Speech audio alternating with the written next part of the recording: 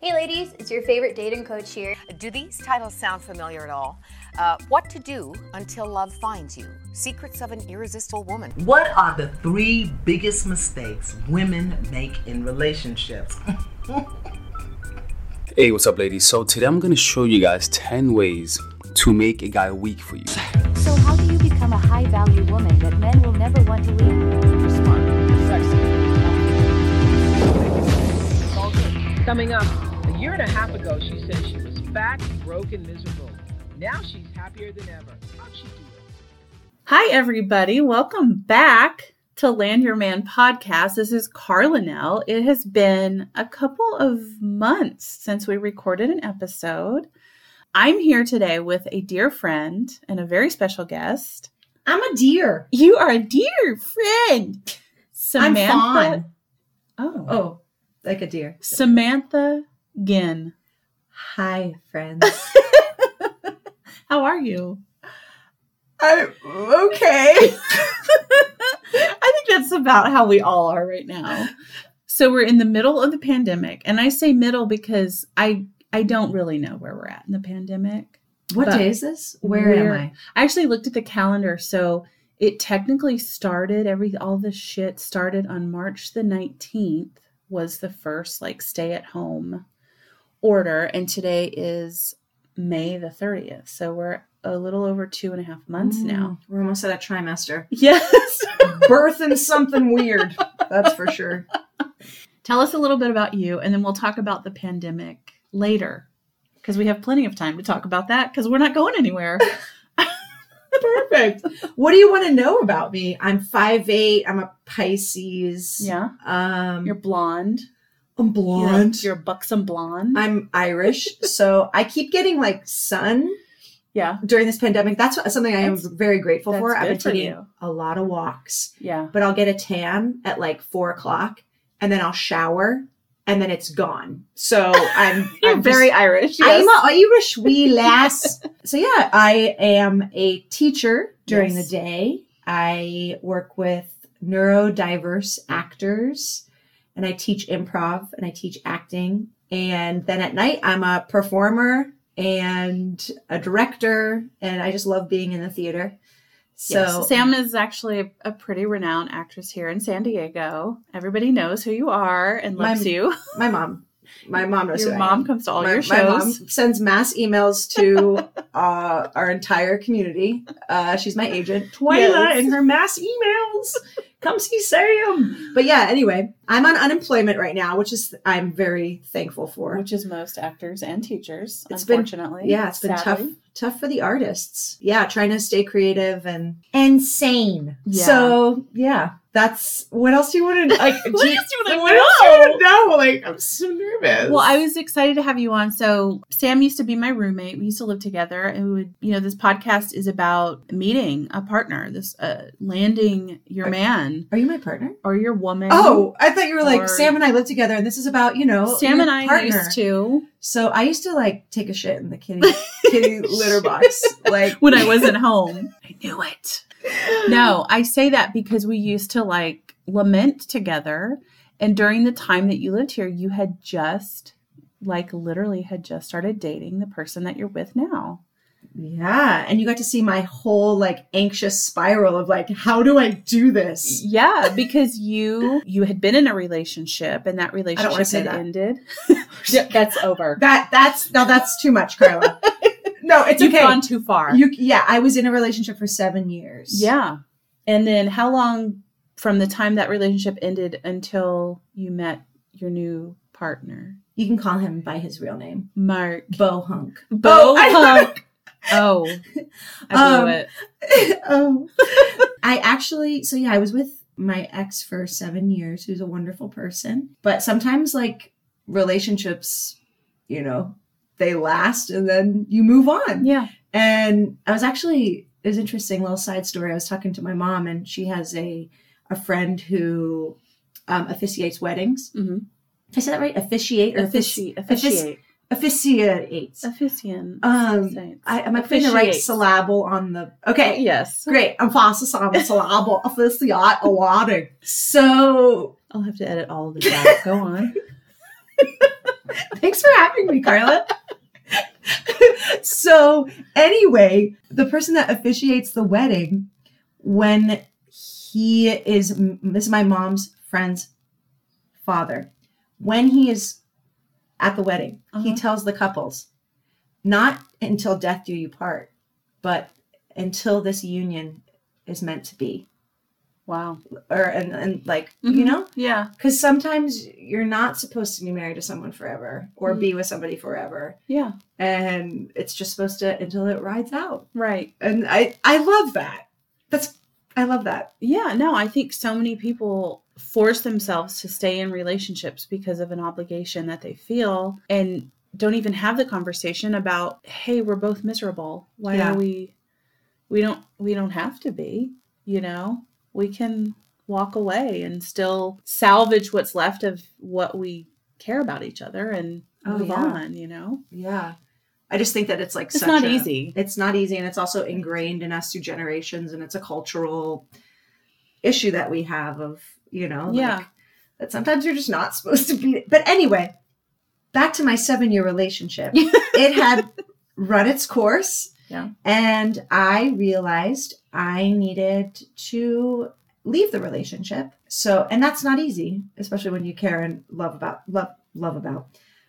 Not loving all about town. Especially when you're loving about. It's hard because breakups feel like a death. You know, totally. a death of someone sucks. Or something, and that person is still alive, but you can't see them. And so it's like you're cutting a cord. Well, it's not their death. It's a part of you dies because you can't have that anymore. And you know that if you try to hold on to it, it's just selfish when you're not 100% in it anymore. So you know what I did to help heal? What? I went to Scotland and drank a lot of whiskey. I remember that trip. So I realized somewhere in that 7-year relationship, and this is, you know, I'm just speaking from my experiences, I lost myself somewhere in there. I felt like my energy, my light had turned into a different shade.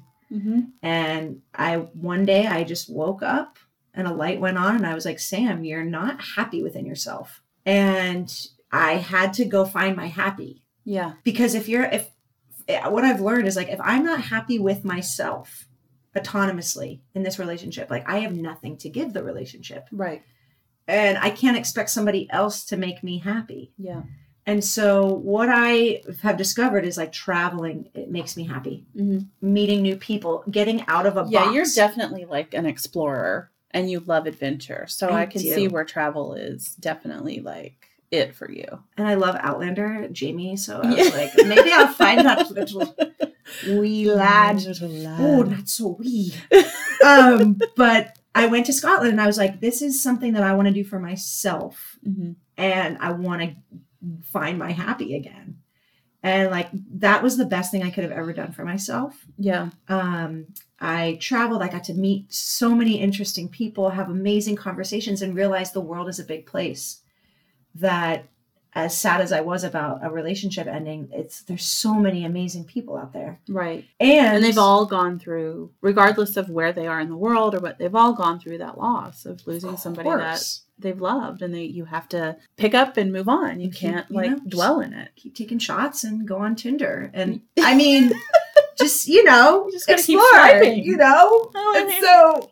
But anyway, when I came back from Scotland, I felt like I was starting to try on what is it like just loving myself and not being so wrapped up into like finding a partner. Mm-hmm. Because I feel like I've been boy crazy since birth. Like me too. I get that.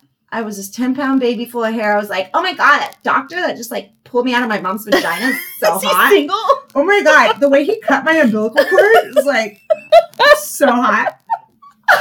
Oh my God. So I've just I get that. Boy crazy. That. Yeah. And I've always put my worth into like, does this guy like me? Yep. And then it's funny because throughout my life I had a bowl cut.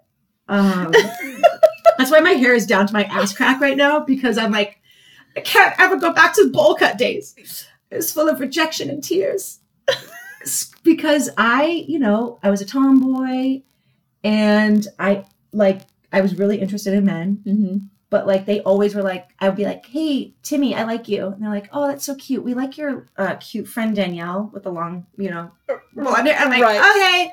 Yeah. And so my whole life I've had many experiences of being rejected, but also at the same time, like desperately wanting to be loved. Yeah. So that combination can be real tough. So after Scotland, I was like, you know what? What if I put all of my energy towards myself? And I think that there's like that thing of like, is that selfish? But I was figuring it out. And many people think that it is. And I think we're figuring out now for women, which is, we'll get to our book later, but this book deals with this head on. But it is an act of bravery now to put yourself first. Like in the world that we live in, the society we live in, to say, no, I'm going to fall in love with myself and I'm going to focus on me. It does turn people off. There are those people that are like, oh, okay. I don't have those people in my life. It's like, no, this is how it has to be. Because what you said earlier, if you don't love and care about yourself, you've got nothing to give anyone else. And we're not taught that at a young age in schools. So when it's like this self-love, love yourself, like, the YOLO, all these like things that are said on shirts and Instagram, like what the hell does that mean to love yourself? And so I've been trying to like figure, explore that. There's like practical self-love, there's spiritual self-love, mental, all of that. Yeah. And trying, what does that look like? It's just too big of a concept to, I always took for granted that I just did love myself. I thought, well, I do love myself. Like, duh. And then after therapy and working with somebody that we both work with, the questions were, if you love yourself, why do you do this? If you love yourself, why do you think this way? And then I had to really like tear that down. Me too. Because I just assumed, well, of course I love myself. I have high self-esteem. I care about myself. Of course I do. And I do. But I've made a lot of bad decisions based on thinking I'm not good enough, thinking people are going to think I'm selfish, thinking people are going to think that I'm being careless with their feelings, thinking that I'm only considering myself. And at the end of the day, so what? Yeah. Yeah. Yeah, I am, and it took me, I still struggle with it. I still struggle with it. Me too. It's hard, but I found that I think it makes me show up better for the people who are showing up in the same way in my life, focusing on those people that are giving back. So it's great. So here I was loving myself, tits up in the gutter in Edinburgh. And I came back a new woman, recharged, full of vitality, hope. And then my best friend, Morgan, who lives up in the Bay Area, was having a really hard time. Morgan. Yes. Who in herself is a cheetah. Yeah. Which we will. Firecracker. We'll talk about in the book later. Spoiler alert. And I went to go live with her for a month. Not that's another act of courage, because I was working and everyone's like, Sam, you gotta work. Like work. That's what life's about. Work hard. And I'm also like, yeah, but mama needs to play hard. And what I want to do is not work for 1 month for my mental health and go be with my best friend and live life. Yeah. And that was hard for me to just be like, like when I say like I traveled or I went up and lived with a friend, it was hard things to do to get there. I think that, it's like, especially with our culture. You have to give yourself permission. Yes. And be like, it's okay to do what you love. Yeah. And so I went up there, stayed with Morgan for a month. And while I was up there, so my relationship ended in August. And now I think this is June now. So I had a good... Almost a year to process and be with myself, and maybe a little, a couple little dates, little hikes, little meetups. Little van. I remember the van. I remember the van, man. Van down by the river. Oh, Charlie. Yep. I love that story. You don't have to tell it on the podcast. Twyla's listening. My mother's listening. But Anyway, we wore seatbelts. Good. You know, Comfy. F-350. Oh. Anyway, so no, that's a truck. That's not a van. Anyway, Wasn't there a van though? I'm sorry. Okay, my brain is going places. Focus. Forget about how he smelled like A lot of summer's vehicles day. involved in this. I didn't realize. So while I was visiting Morgan, Yes. I decided to challenge myself and do online dating. Mhm. Carla, have you done the online dating? Never. I've Never? never done it. Except for the last 4 years. But other than that, no. See, I've I never. was terrified of online dating, Yeah. especially in San Diego in your own town. I like one night when I was like drinking wine, like rosé, and I was like super lonely. And I was like, oh my God, I'm just gonna like do Bumble. And I got on Bumble, and right away I saw like 4 pictures of like people I grew up with. And you're like, I'm like, nope. That guy lives down the block, and no, I Right. can't look him in the eye. So I just like, I literally signed, I like was on it for like an hour. yeah. And I was like, I have to initiate a conversation with these bastards? Fuck no. I'm off of this. Right. Right. With this guy that's like 8-pack holding his niece. I was like, no, this is not, I can't do this. And so then, but when I was up in the Bay Area, it gave me permission to like, I was like, okay, I'm not going to know these people. Just try to put yourself out there. Yeah. And I got on and I was like, I got on Tinder. Okay. I did the Tind. The Just because I didn't want to initiate conversations. I call Tinder like the Pizza Hut of dating apps. But I know people that have met their partners on I got Tinder. a piece of ass on that. Piece of my heart. But anyway, I definitely got like the deluxe Ooh. super pepperoni pie. Oh, mommy. But this is the greatest thing about it. Carla, I don't think I've told you this. Before I went to, when I was on the plane to go visit Morgan, I wrote a list of what I want in a partner. Mhm. And this was a exercise by our therapist, Yes, Jerry. Yes. Jerry, we love you. Jerry. Jerry. Transformation QuantumTransformationCoaching.com. .com. Coach or coaching? Coach. QuantumTransformationCoach.com.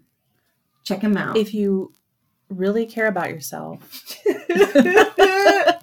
And you should wanna- contact you him. want to land your man or woman or whatever else you're into. Yeah, or yourself. Oh, yeah. How to land yourself. Land yourself. Yeah. Oh, I like that. Okay. So Jerry was like, Sam, get really clear about what you want in a partner and manifest that shit. Manifest. So on the plane up there, I wrote a whole thing of like, this is what I want. And I was very specific. And this is what I do not want. Mm-hmm. And just from like being in so many relationships that have ended, I was like, I got to get clear. Yeah. And I was just like, you know what?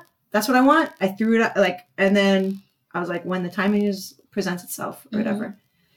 And then when I got on Tinder right away, I was like, You've got a match.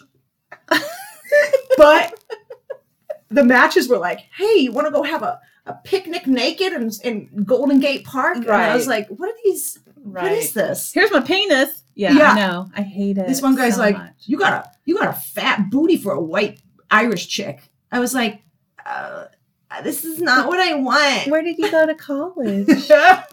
No, I know. It's If you were on a immediate. deserted island, what would you? So Who do you have dinner with? It's dead or living.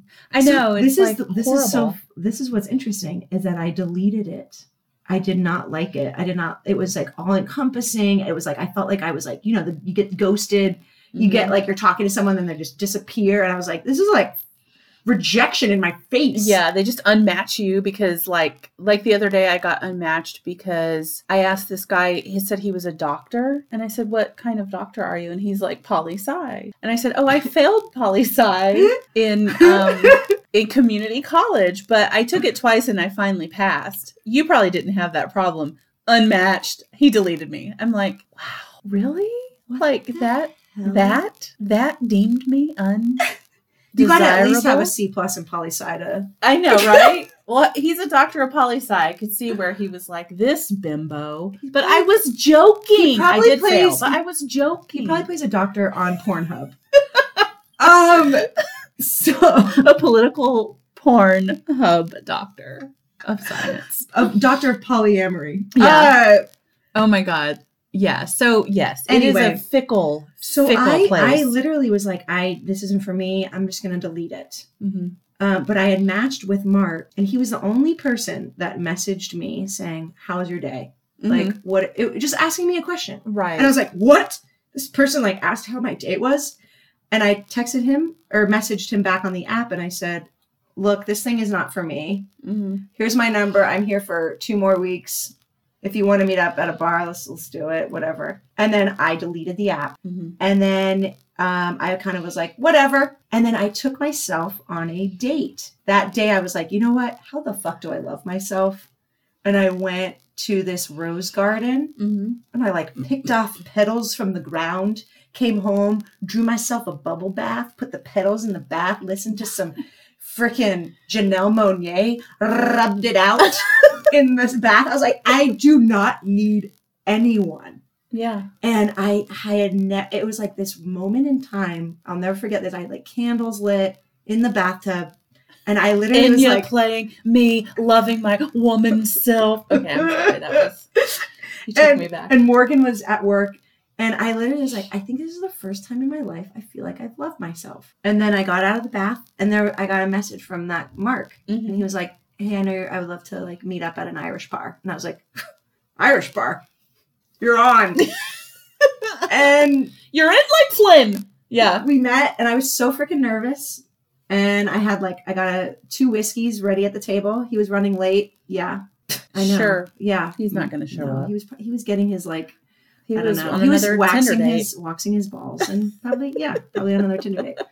But then as soon as I didn't even remember what he looked like. I was so nervous. Yeah, it's so vulnerable putting yourself out there like that. Yeah, no, it is. But anyway, I saw him like from afar. I was like stalking him. I was like in the corner, like with my whiskey, like where is he? And when I saw him interacting with the bartender, he was just like so smiley and like friendly. And like I saw them interacting, and I was like, oh yeah, it's on. This is on. Yeah. And then we just had from there, 2 years later. That's so crazy. And he is like, he's a good guy. Like you just sense that the minute that you meet him in your underwear when he's eating pizza in your kitchen and you didn't know he was there. Pizza Hut. Yeah, so the first weekend that Mark stayed, he came a day early. Me, roommate Carla, not knowing what doing. I come out and I'm literally like in my underwear. I'm like, oh hi, Mark. Hi, Mark. No, but he's hot. Like he's really beautiful. And but also he's just a good dude. Aww. Really sweet guy. He's so sweet. And the thing is like he's the greatest partner. And I also have to really work on my stuff, right? Still to this day. Yeah. Like, cause I can self-sabotage like a mofo. I can, and also your trauma from past relationships or whatever, they come to the surface. Like being in a relationship it requires work. It requires, in my experience, like for me, I really have to look inward and like undo learnings and like patterns. Right. And it's, so for example, like I remember Carla, me and you probably, I think you've like counseled me when we were roommates. Like in the beginning, I was like, what does this mean? Like, cause right away I felt this like energetic connection with him. And I was like, oh my God, I'm just learning how to love myself autonomously. And now like, shit, right. I like him. I just got to that part. How do I send a text? What do I do? And then the anxiety. Do I text him back right now or do I wait till tomorrow? Is he going to text me back? Like all of that. The worst. Like panic attacks. Everybody does that. Everybody does that. But I remember what I observed is that no matter what you came at him with, no matter what he reassured you, like, it's fine. Like he was so reassuring and he wasn't going anywhere. Oh. Like that was the impression that I got, that he was like, okay, yeah, no, I'm still here. I'm not gonna not text you back. I'm not gonna not, like, it was rad to witness that, because all of those fears that you had, which are everybody's fears, they're perfectly natural fears. He just kind of went over the humps with you and reassured you, I miss going over those humps. quarantine. Girl, you and me both. But yeah, we're in the Okay. we're in the long distance right now. Yeah. Yeah, so it's just that's a whole other thing. Like, have Yeah. you ever done long distance, Carla? No, never, except for 7 years. 7 years is I've never been on a dating app, and I've never done long distance except for all the times that I have. No, I've done What do you long think distance twice. What do you think how do you think a long distance works? How do you make it work? I think for us, in my relationship, obviously contact, like being in contact and being available. So knowing that I'm busy, you're busy, we're in different cities, we're in different states, I'm still going to make time for you. Like, even with all this distance, you're still a priority. So what we would do is every week, we pretty much he knew my schedule.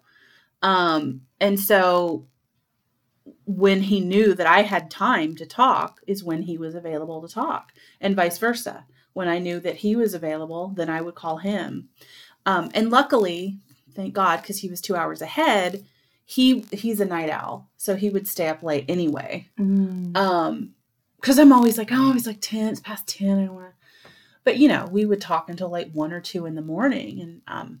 And I didn't care if I had to get up and go to work the next day at 8, because we had that. And then obviously we had to make time to see each other quite a bit. And I never thought that for 7 years I'd figure out how to carve out time to like literally leave my life here and go be with him. But we did it. And he would come here. His family came here. We were just invested in doing it.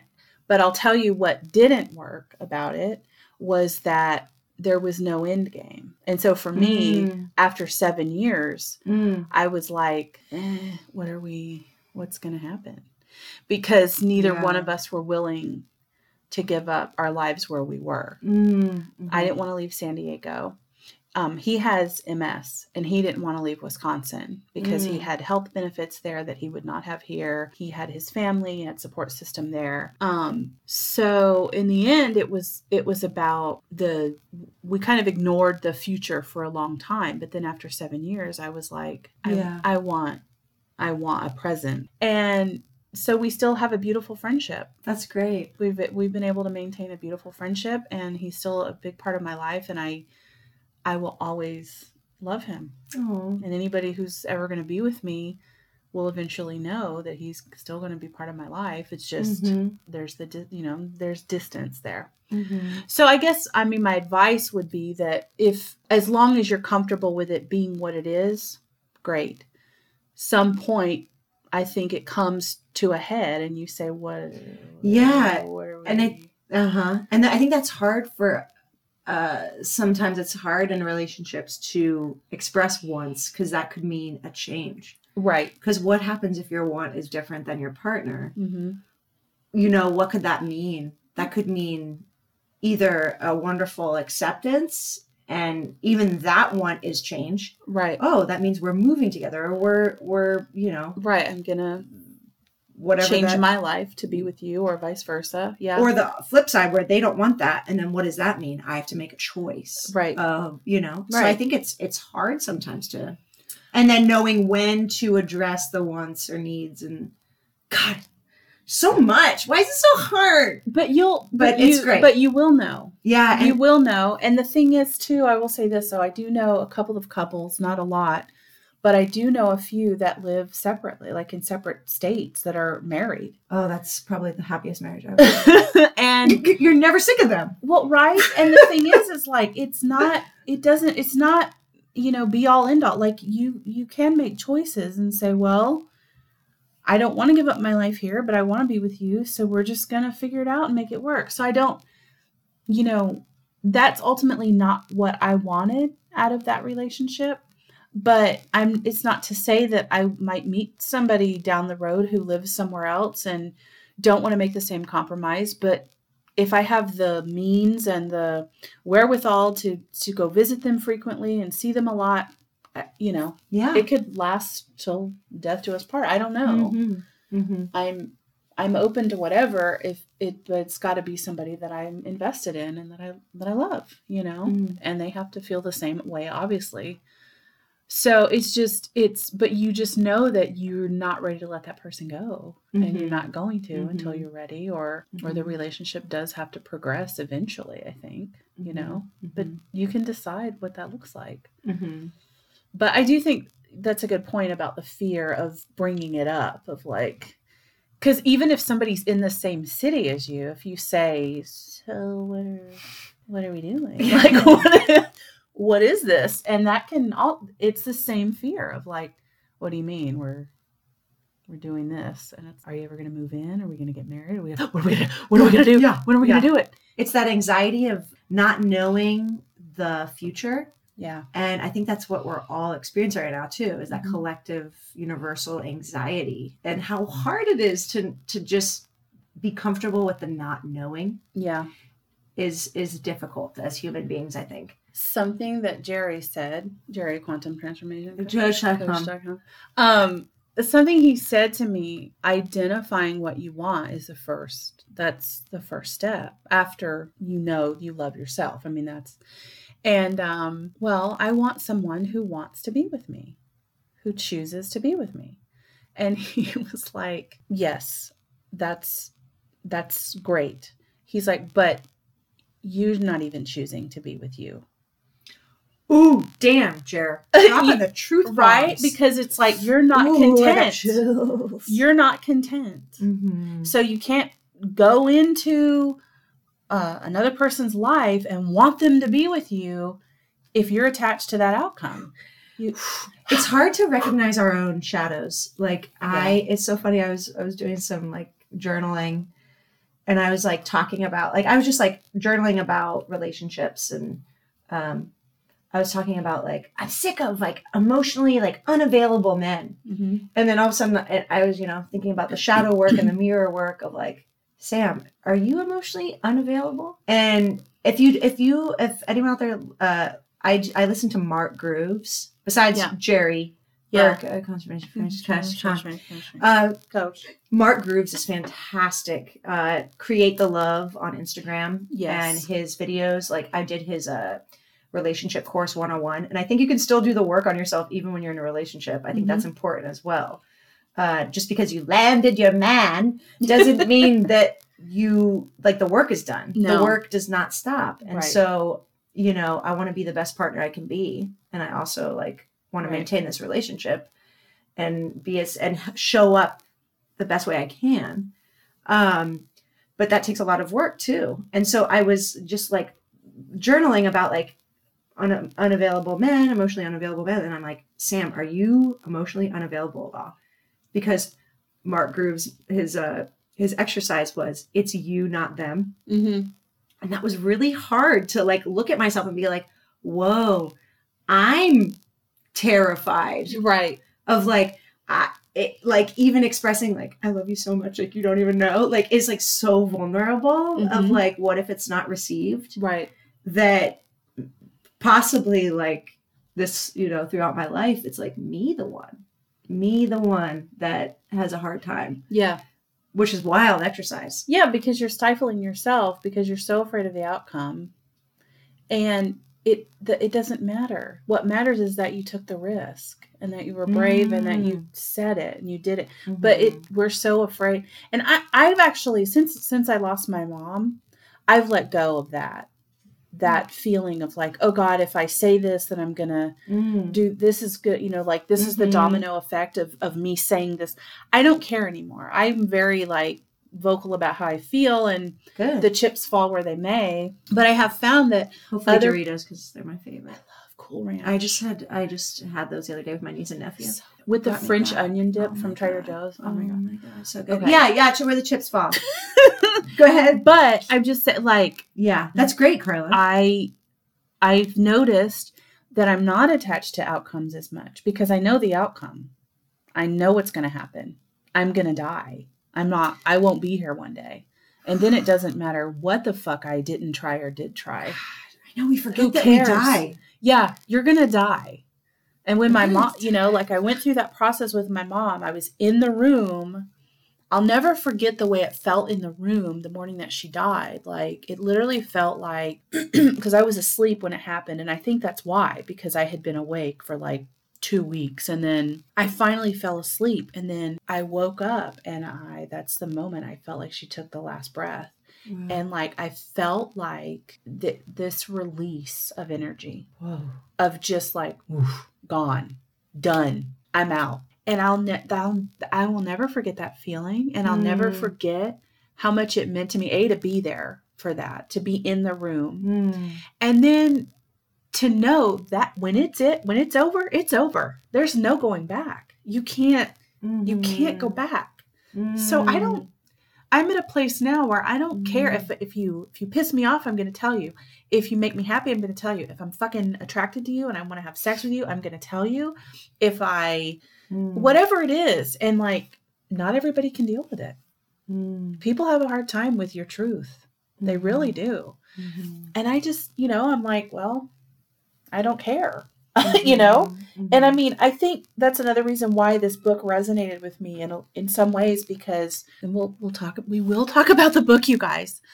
Tame yourselves. It's like, she got to a point where she's like, I'm gonna be me. Like, I have to be me. And I think she has a few more autobiographies in her, I think. This is her third one. She's like, 40 something. But I think, I don't know. For me, it's just like, I know the risks of not saying how I feel. And I've lost friendships, and I've lost, I think, potential relationships over it, because it's too much for some people. They're like, well, your truth is not my truth. And that's fine. And then I have to let go of that outcome too. But I think when you lose something that means so much to you, you understand the value of like putting yourself out there. Yeah. It's not as scary. It's so scary anymore. Good, that Carla. doesn't scare me. It's a good place to be. Yeah. So I think if more people could have someone die that they're really close to.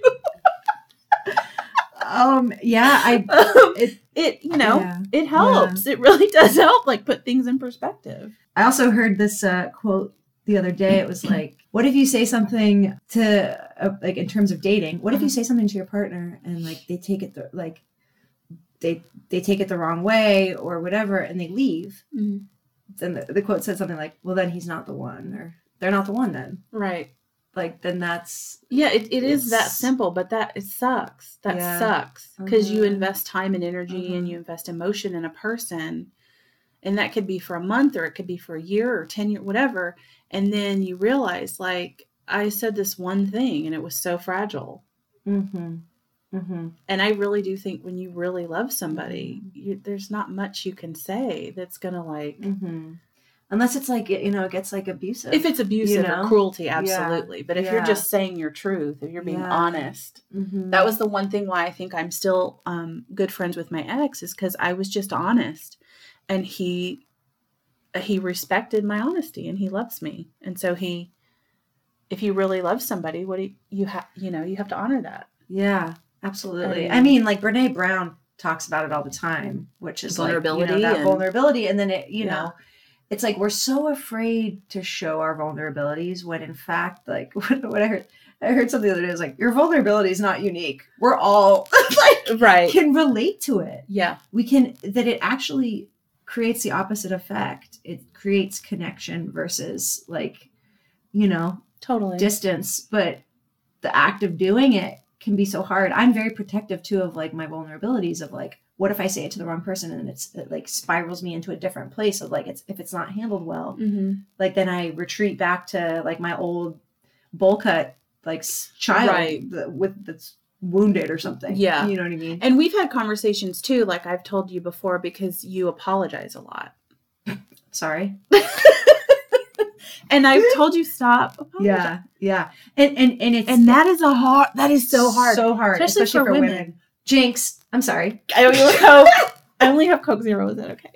Actually, I don't drink Coke. I just do like kombucha. Oh, fuck And- you. Are you kidding? No, I've been drinking alcohol every night of this quarantine. I've quit drinking like 37 times in the past 2 months. Perfect. And then You're like, I'm not going to drink again until like 2 more hours. in an hour. And so I've got to have a drink. No, I know. I've been drinking a lot more during this. It's funny, when I was up visiting my best friend Morgan, we both say sorry all the time. Mhm. And we started a sorry jar. So Good. anytime one of us said sorry, we put a quarter in the jar. In 3 weeks, we made $45. Wow. And we went to a vineyard and got drunk off wine. And you're like, we're sorry. And we're like, we're sorry, we're drunk. But no, it's true, because also apologizing all the time takes the weight out of a real, true apology. Mhm. So thanks for calling me out on that. Is like, and you know, I have some very honest friends that will tell me you apologize too much, and I appreciate it, because it's like, what that is like, I think it comes to a root of like people pleasing too. Totally. Yeah. And I'm the world's like freaking guilty, always trying to make sure everyone's okay. Everyone's, you know, Yeah. that to a fault. Like sometimes I just like, remember Carla today, like before this podcast, I've had extreme guilt because I asked for a snack. Yes. And I'm like, I'm sorry, I'm hungry. I'm yeah, sorry. I'm sorry that I'm hungry. Can I have something to eat? I'm sorry. Like eating No, those like it's- 10 blueberries from Costco was like really hard for me. For me, also, it's like a feminist thing, because I haven't noticed that men apologize a lot. I don't hear a lot of men saying, I'm sorry. I don't hear it, but I hear women all the time. And I think for me, it's about, what am I sorry for? What did I do? By the way, my boyfriend says sorry, and it's the sexiest thing ever.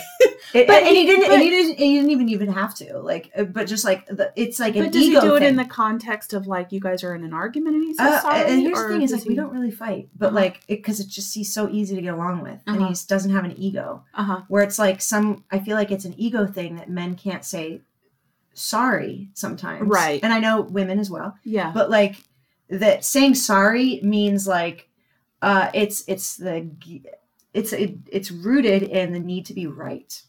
Yeah. And there's so much suffering Mhm. in needing to be right all the time. Right. And like saying sorry doesn't mean like, I'm sorry. What'd you say? I'm just kidding. Right. Oh, right. And saying, I'm right. I mean, you're right. sorry. That saying I'm sorry, I think it doesn't mean that, okay, you're right and I'm wrong. That's the ego. Like, I need to be right. But it's just like, I'm sorry that that's your experience of your reality. Yeah. And like, it's causing you suffering. It's like a common courtesy. You know what I mean? Totally.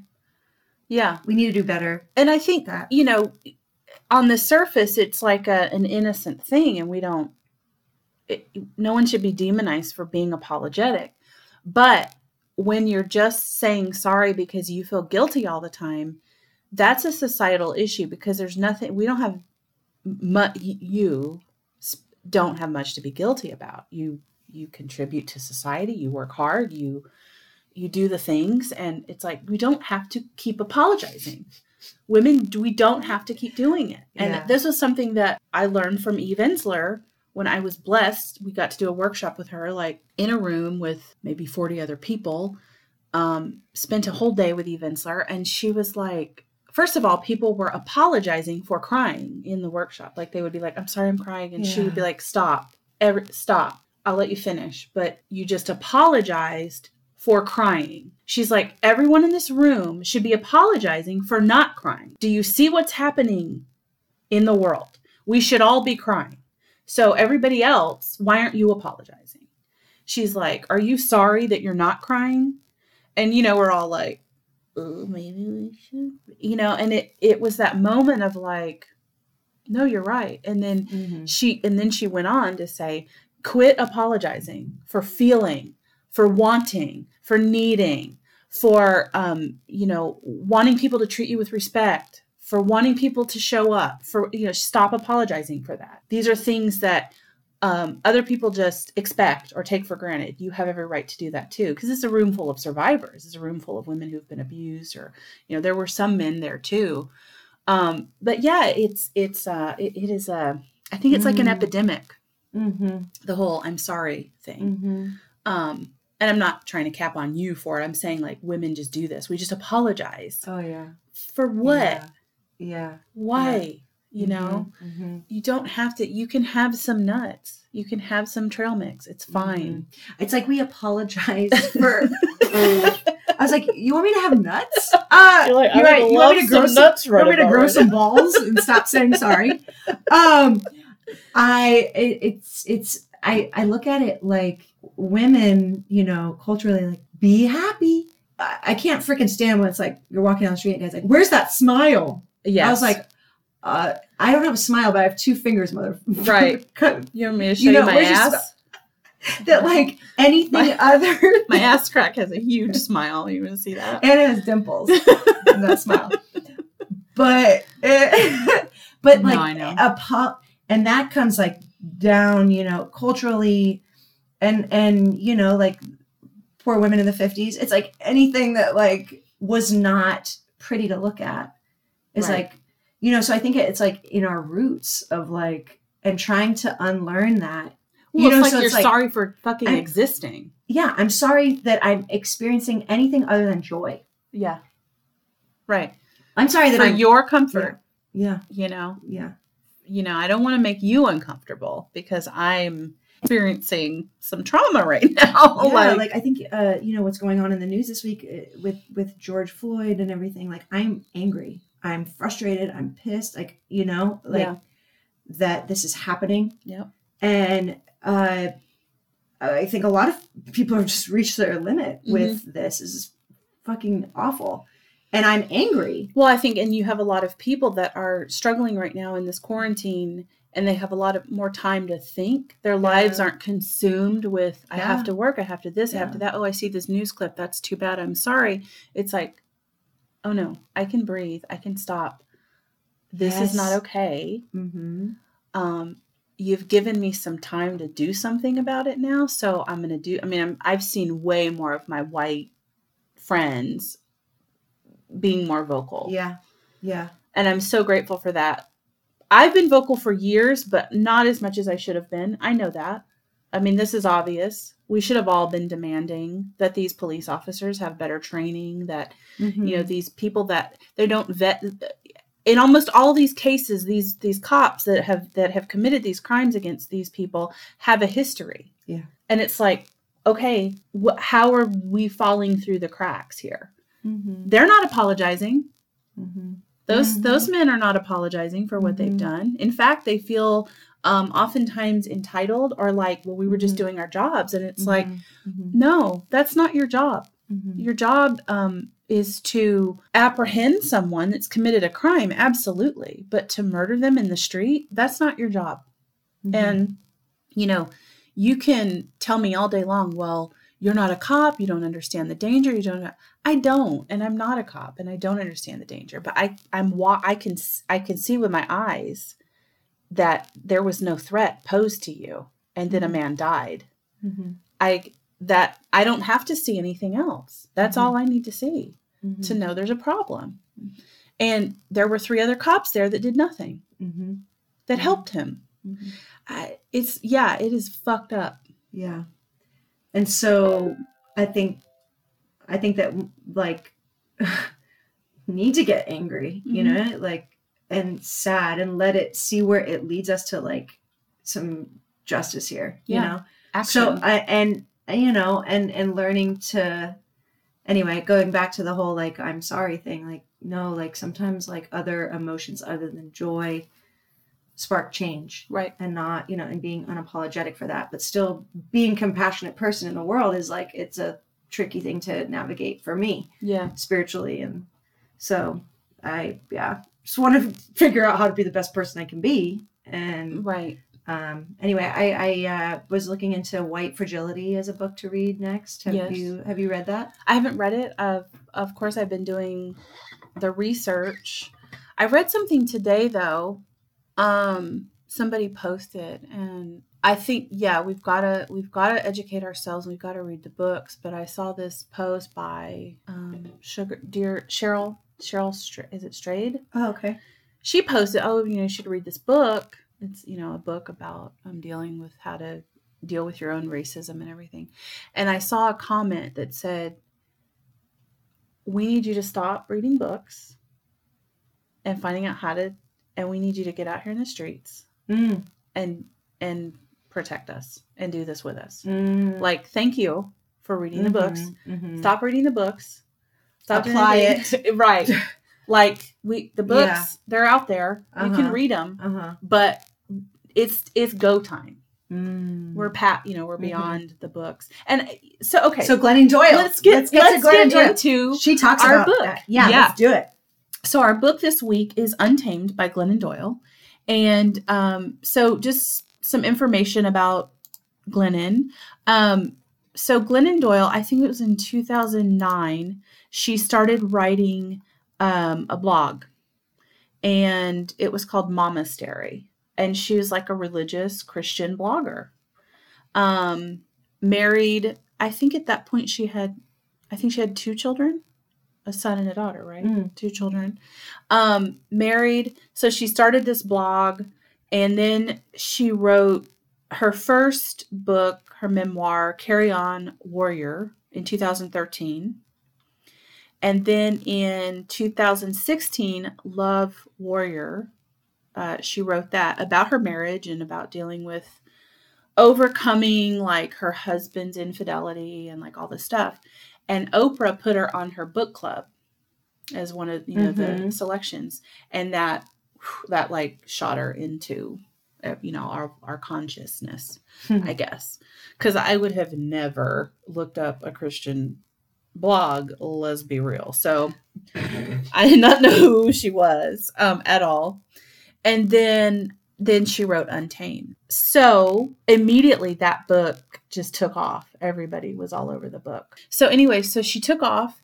The book deals with her. So this is her 3rd memoir, which she takes some shit from. People are like, wow, you're on your 3rd memoir. I think it's funny. It's like, wow, okay. But she's just putting it out there. She's putting herself out there, and she's being vulnerable, and she's saying, this is my life. And so Untamed is a book about ultimately her beginning a relationship with a woman, ending her marriage, falling in love with this woman, Abby, and them becoming a couple, navigating that with her family and her friends, but also with her followers, because she had a bunch of like Christian mommy followers that were like really into her, really respected her, and that were like, what the fuck? You're a lesbian?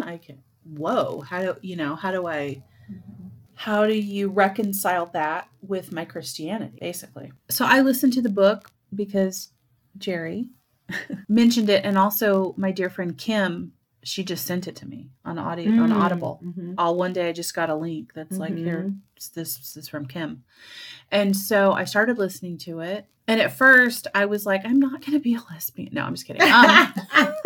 She really makes a case for becoming a lesbian. I was like, maybe, I don't know. Maybe I do like it. Let's be honest here. I'm kind of digging women after this book. But no, so she opens the book with the story of they're at the zoo and the cheetah. Basically her ex-husband is a cheetah. Yes.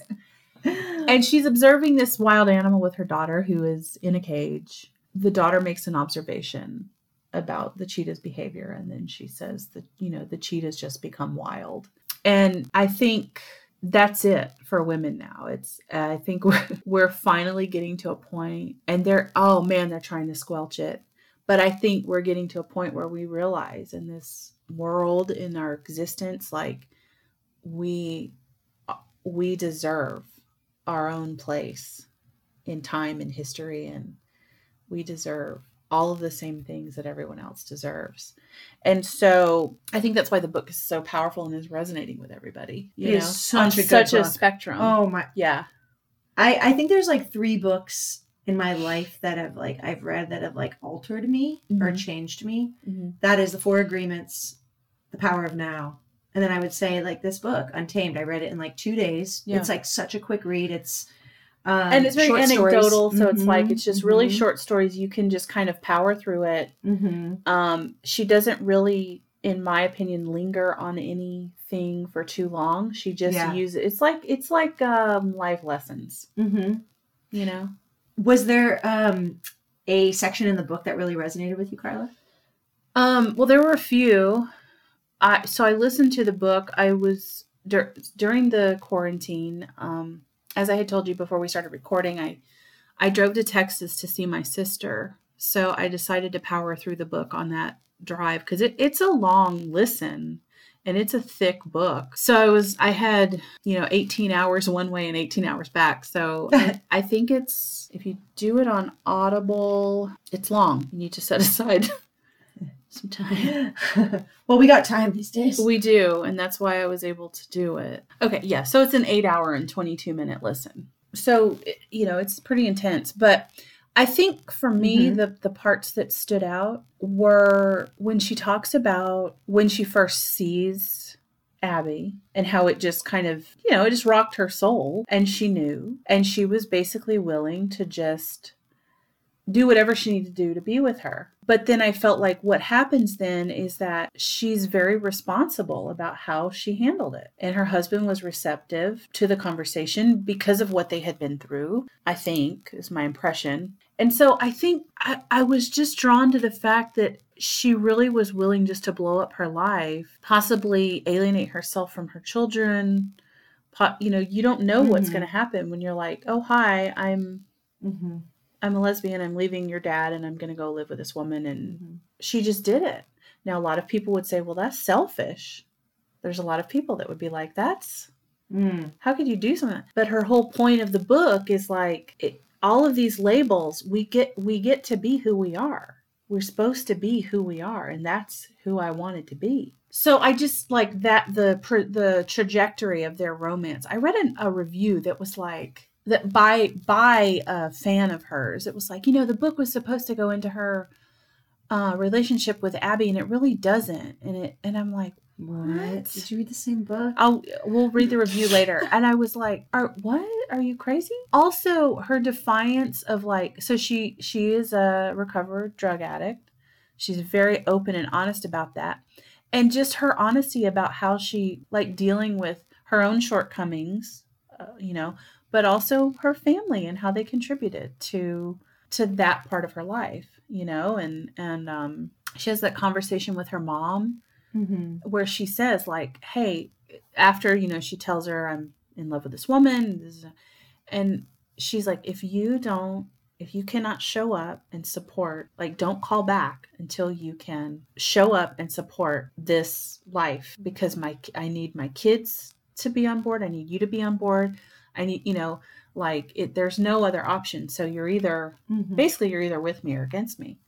And we're so scared to do that. It's like, everybody's like, oh no, I can't do that. I can't do that to these people because they love me and they're depending on me in this way. And I can never do that to them. And I think she makes a great point of no, if I'm not happy and if I'm not safe and if I don't feel like I'm getting the love I need, I'm not going to give that back. People aren't going to get those parts of me either. So there was just a lot of that, just really owning yourself. Yeah. And the fear that we put into taking those steps and seeing it as bravery and not as selfishness. The other parts, which we'll get into a little bit, that I had some issues with, but she admits her own shortcomings is when she does talk about white ladies and racism and all that stuff. I did have some issues with those sections, but we can talk about that later. What resonated for you? Well, I love that she actually dedicates the book to her daughter. Yeah. And she talks about her daughter a lot, Tish. She has 3 kids now, but I think Tish is her middle. Right. And Tish is a very sensitive child, hypersensitive. And so my whole life, I've been labeled as very sensitive. And it's true. I mean, you're so sensitive. Guy, you're overreacting. You're so sensitive. Right. And that there's shame attached to being overly sensitive, in my experience. So, you're trying to rein it in, but really it's there's some people that are empaths and that can feel the energy of others, feel also universal energies that can affect people. And so for me, it's like, I sometimes like, I wish that I pray that I wasn't so sensitive. Mm-hmm. I'm like, God, I'm so sensitive. I could be like, the littlest thing can affect me, or like something in the news, or, you know. Yeah. And you're going to have an emotional reaction. And I usually deal with that privately by myself, but I was able to relate to the daughter a lot. And the way that Glennon Doyle writes about sensitive people is like, it makes me feel like it's a superpower versus a deficit or something, like I'm broken. Right. And I just love, can I just like read this one part? Her daughter, I think my favorite chapter is towards the beginning. It's like about polar bears. Mm-hmm. And how her daughter was in school and her teacher, like in 4th grade, was like, oh, and by the way, she was really dismissive, was like, oh, the polar bears are dying. They're all going to die. They're all going to die. Okay, recess. Right. And all the kids are like, oh, okay.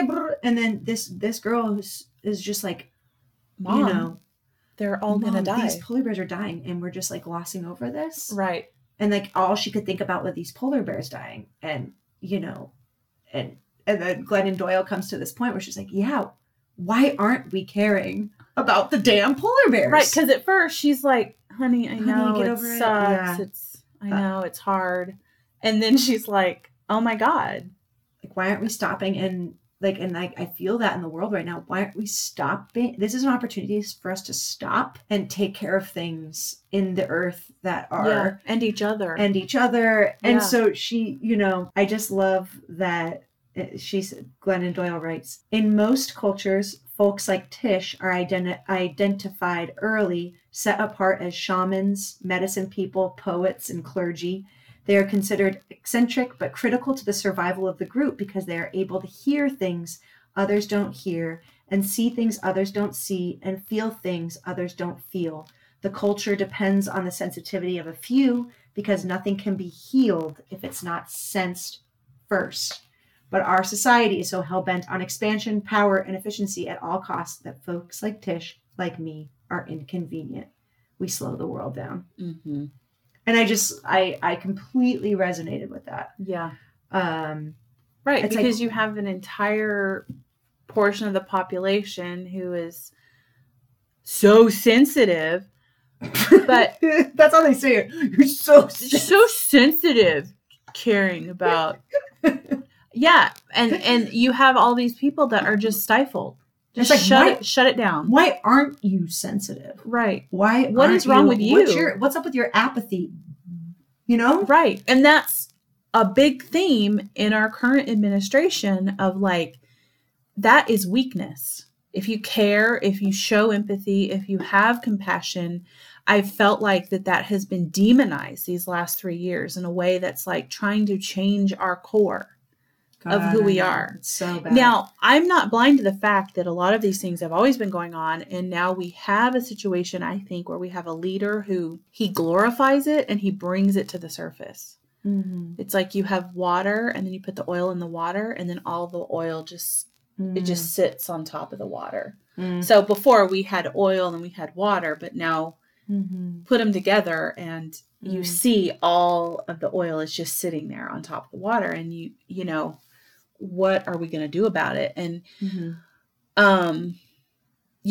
I love her musings on her daughter because she's so, connected to her, but then she also feels like she's disconnected too. Cause she feels like her daughter's almost like emotionally more mature or heightened than she is in some ways. And there was a part in the book where she's connecting with her daughter, and this was so telling for me. And I was like, oh my God, you know, Glennon Doyle is wrestling with she's like, should I leave my husband? Should I go with my heart and be with this woman, or should I stay in this marriage I'm not happy with? And she's braiding her daughter's hair. I don't want to give too much away in the book, but she's having this moment with her daughter.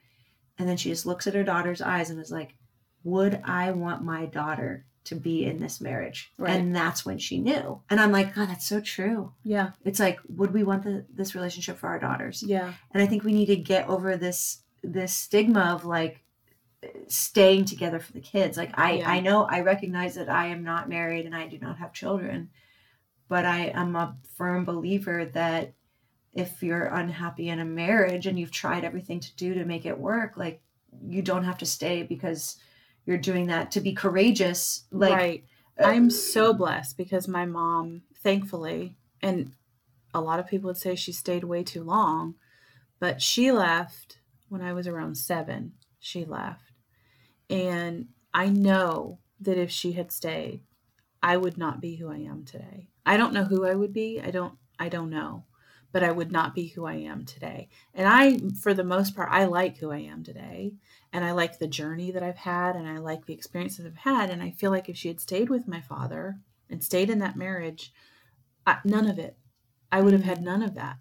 And I think people, when they stay in a bad relationship, whether there's kids involved or not, you're denying yourself of the experience of a good relationship, and if you have kids, of showing your kids what that looks like and what that feels like. And I'm 46 and I'm single. I've had a few not great relationships, but I haven't stayed. And I think I learned from my mom a long time ago, don't stay in any relationship where you're not being respected and loved and wanted and needed. And she used to always tell me that you are loved, wanted, and needed. And anybody in your life should make you feel that way. And if they don't, you walk. It's harder. It's easier said than done. Like, I know I've been in relationships that I was not happy in, but I stayed. And I think that, like there's this, I don't know, stigma of like, I couldn't make it work. Right. You're a failure. Or I'm a failure. Yeah. And Yeah. And she talks about that fear of like, who am I if I can't make this work? But then she goes on to find a loving relationship with somebody that it's not like about making it work. It's like, no, I want to be here. I'm happy here. I'm good here. So, and I want that I want everyone to, have what they want and feel happy. And, it should be a joyous thing. Yeah. And that's what I think that, like, I love this book so much. It's like, it celebrates love and our right to not just have love, but to have the life that we want to have. Yeah. Joy. It's our birthright. Joy is our birthright. And I've spent years, feeling like I had to work a certain amount of hours a week, and I've had to do, and I've taken a lot of risks too. It's like I've always worked and run a theater company and done this and done that, but it's only been recently, and it will be more now because I've had a lot of time to think and a lot of time to self-reflect, but it's only been recently that I'm like, you can still make as much money as you were making working 50 hours, 60 hours, whatever. I mean, there were weeks in my life where I've worked unbelievable hours because I'm juggling so much. You can still do that and do that 20 hours a week. And then you can go take your dog for a walk, and you can take a nap, and you can make pancakes at noon if you want. Like, it's your life. Oh, yeah. And there's a lot of people that are like, no, you have to grind. You have to crush it. You have to do this. You have to do that. Oh, God. No, I don't. I walk my dog.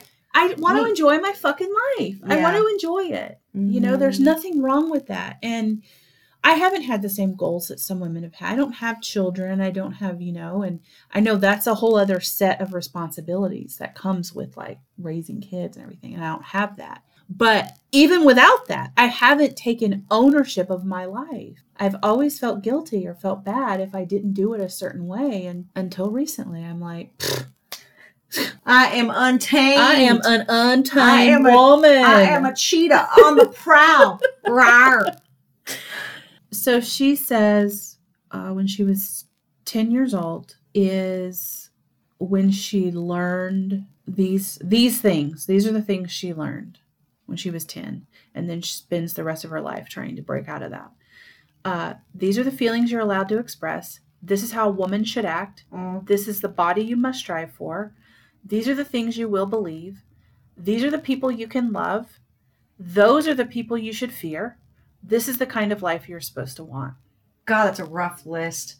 And you know, I read something the other day. It's like, yeah, it can be hard to learn things. It can be even harder to unlearn things. Right.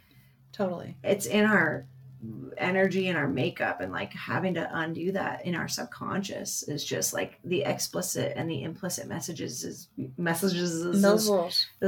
we've been given at a young age is like, it's really hard to undo that. Right. Those learnings. It is, because it's in our bones. And so that leads into this discussion about how she deals, like her talking about racism and stuff in this, even in the book, made me uncomfortable. She brings it around, but it made me uncomfortable because I still felt like it was like, you're still taking up too much space in the conversation. Like, but she's self-aware about that. But it still made me uncomfortable because I'm in a place of like, I need to shut the fuck up. It doesn't matter what I think anymore. It doesn't matter what I think about any of it. I need to step back, and I need to let people of color that are actually experiencing this, here's the mic. I'm done. But I'm here, and I'm going to make sure nobody's going to take that mic. But here, you go, you say what you need to say, you do.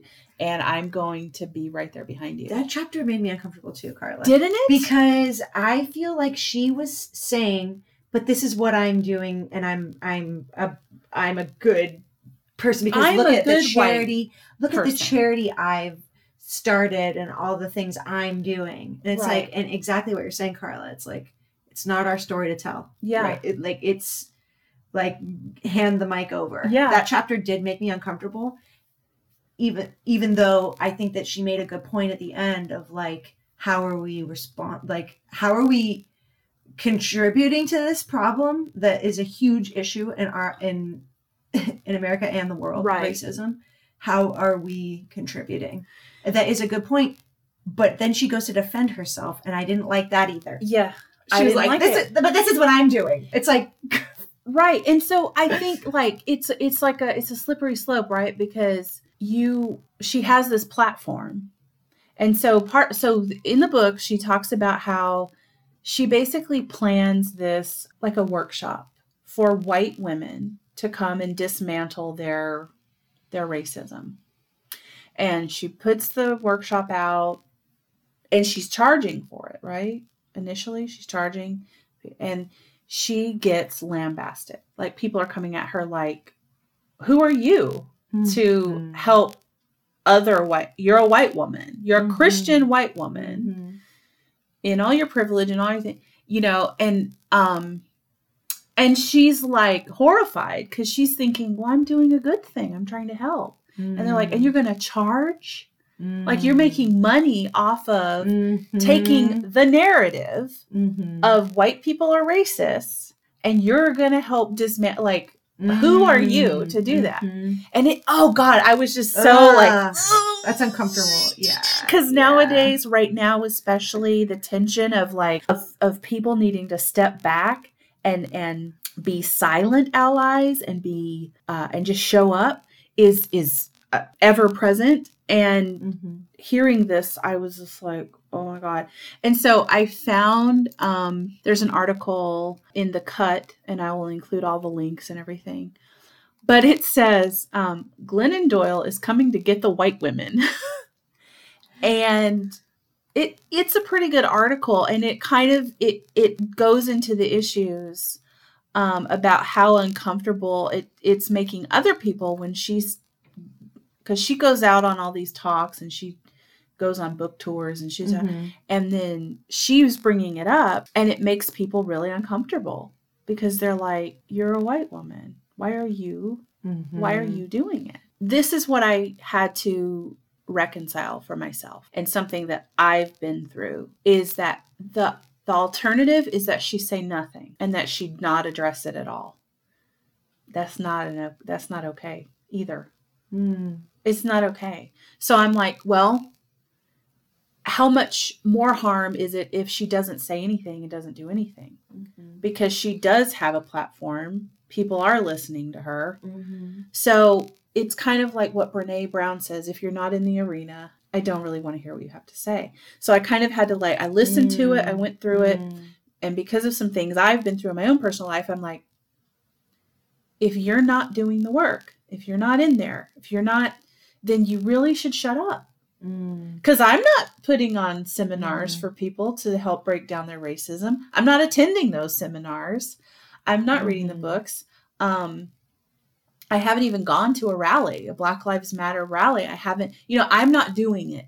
So I'm like, who am I to fucking put down Glennon Doyle? But it still made me cringe listening to it because I was like, this is not how you go about it. But then I'm like, wait, shut up. I'm not doing shit. Except for I post on Facebook and I let my friends know I hear you, I see you, I acknowledge, I stand beside you. But what am I really doing? So I had to kind of just slap my own self and say, well, listen, at least she's willing to fuck up. And, even if she did it wrong, she did something, which is more than what most of us are doing right now. So I kind of was really irritated, but also Carla. Yeah. She's putting herself out there in a way, and she's putting herself out there writing this book where, hey, ladies, you can be happy. You can experience life in a way that brings joy to your soul. It's okay. I'm going to fuck up. I might mess up, but at least I'm here. Yeah. It's interesting because I listened to the podcast with Glennon Doyle and Brene Brown, and Glennon Doyle is friends with Elizabeth Gilbert, who wrote Eat, Pray, Love. Right.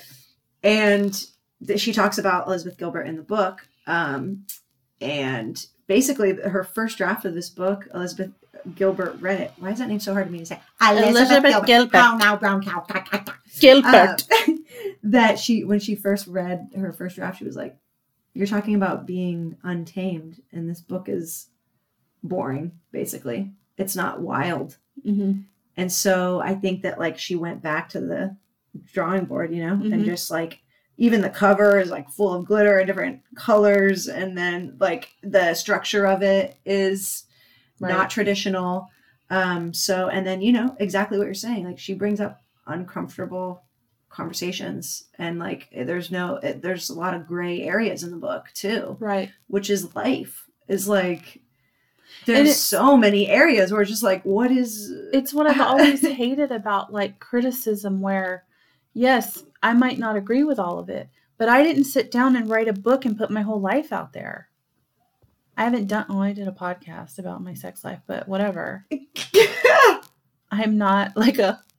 Oh, this is about your sex life? I'm not a love warrior. This whole podcast is about my sex life. Oh, well, we've been tamed. This whole episode. We need to get untamed. Okay, what's your favorite position?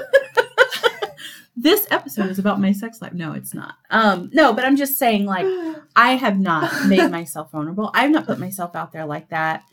In some ways I have, I think more than some people do, for sure.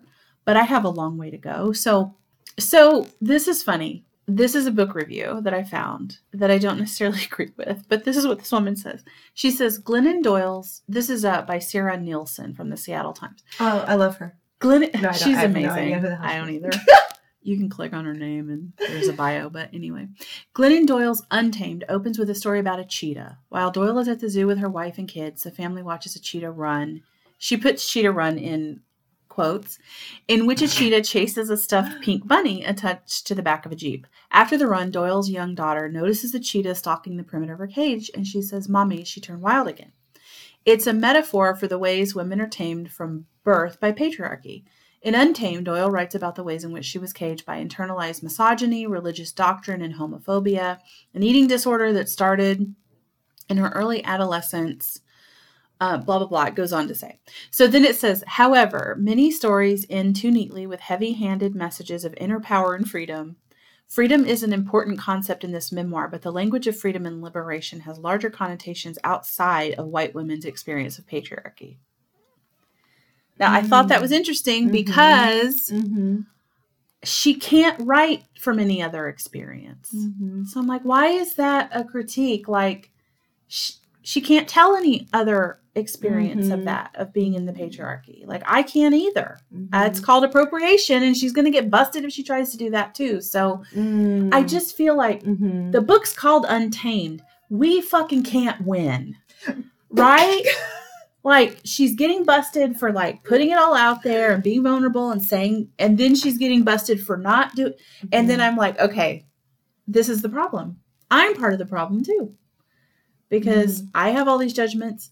This reviewer, you know, is like busting her for it. And I'm like, have you written a book about your life and shared it with the whole world? No, you just judge other people's lives. And also, right. Also, she was a blogger. She doesn't have to put anything out there. She could have just kind of switched her blog up a little bit and been like, I like the ladies. And then keep talking about going to soccer and church on Sunday. Like, I don't know. You know, cunnilingus. And I mean, yeah. cunny. Little trib. I don't know. I hear that lesbians don't even do that. I don't know. Which I don't believe that. But anyway. The scissoring? Yes. Oh. I've had some friends of mine that are lesbians. They're like, no. No. And I'm like, if I were lesbian, I would totally do that, though. I know. Wouldn't that be cute? I want to do it. I want to scissor you if I don't know. Anyway. I was just very vulnerable sharing that. The scissoring? Yes. Or the... or that I would want to if... Women are beautiful.